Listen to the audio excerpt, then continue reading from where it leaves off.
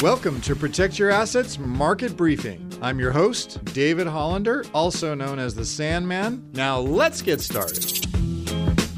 So bottom line, the key issue for the markets right now in this 2023 has been, and it's going to remain, whether we get a soft landing or a hard landing, and the whole no landing phenomenon is looking less likely at this point in time. So stepping back from all this market reminds me a lot of the early 2000s. Remember, we had stresses emerging. Growth was slowing. The Fed was cutting rates, but it was too late. And I hope I'm wrong and the Fed nails the soft landing. But overall, I'm going to remain cautious and conservative in positioning. Now, this past week, I heard a very large firm come out more growth-oriented. And so for tactical allocations, if you're defensive-minded, you might favor at this point overweighting defensive sectors and minimum volatility and longer-dated treasury maturities. I'll talk a little bit more about that in the show as we talk about income, which is important, obviously, for retirement. But I'm grounding my opinion right now in the economy. And right now, economic risks are building. And so if this economy is more resilient than expected, then these sectors should rally just a little less than, say, the cyclical sectors. And in this environment, I'd prefer to have a little bit more safety and a little less volatility and miss out on some of that excitement as the overall market bounces around, which is what I'm expecting. So remember, while defensive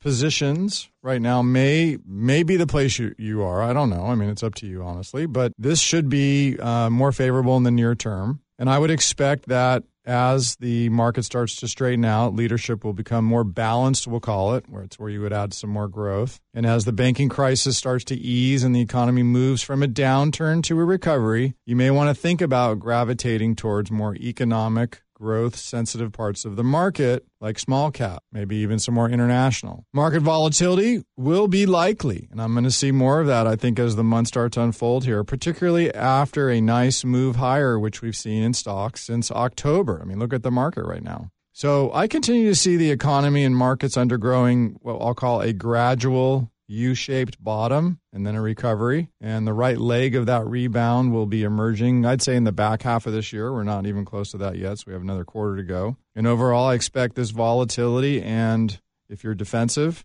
place maybe you should be for the near term, and confidence once it starts to rebuild in this regional banking sector, which it will. It's just going to take some time. I believe a mild economic downturn is the most likely scenario in the months ahead. But in my view, markets over the past 15 months have really reflected this sort of an outcome. You can hear the Protect Your Assets Market Briefing on your favorite podcast app or as an Alexa flash briefing. Just search for Protect Your Assets Market Briefing. Links to subscribe free wherever you listen are at libertygroupllc.com/PYA briefing.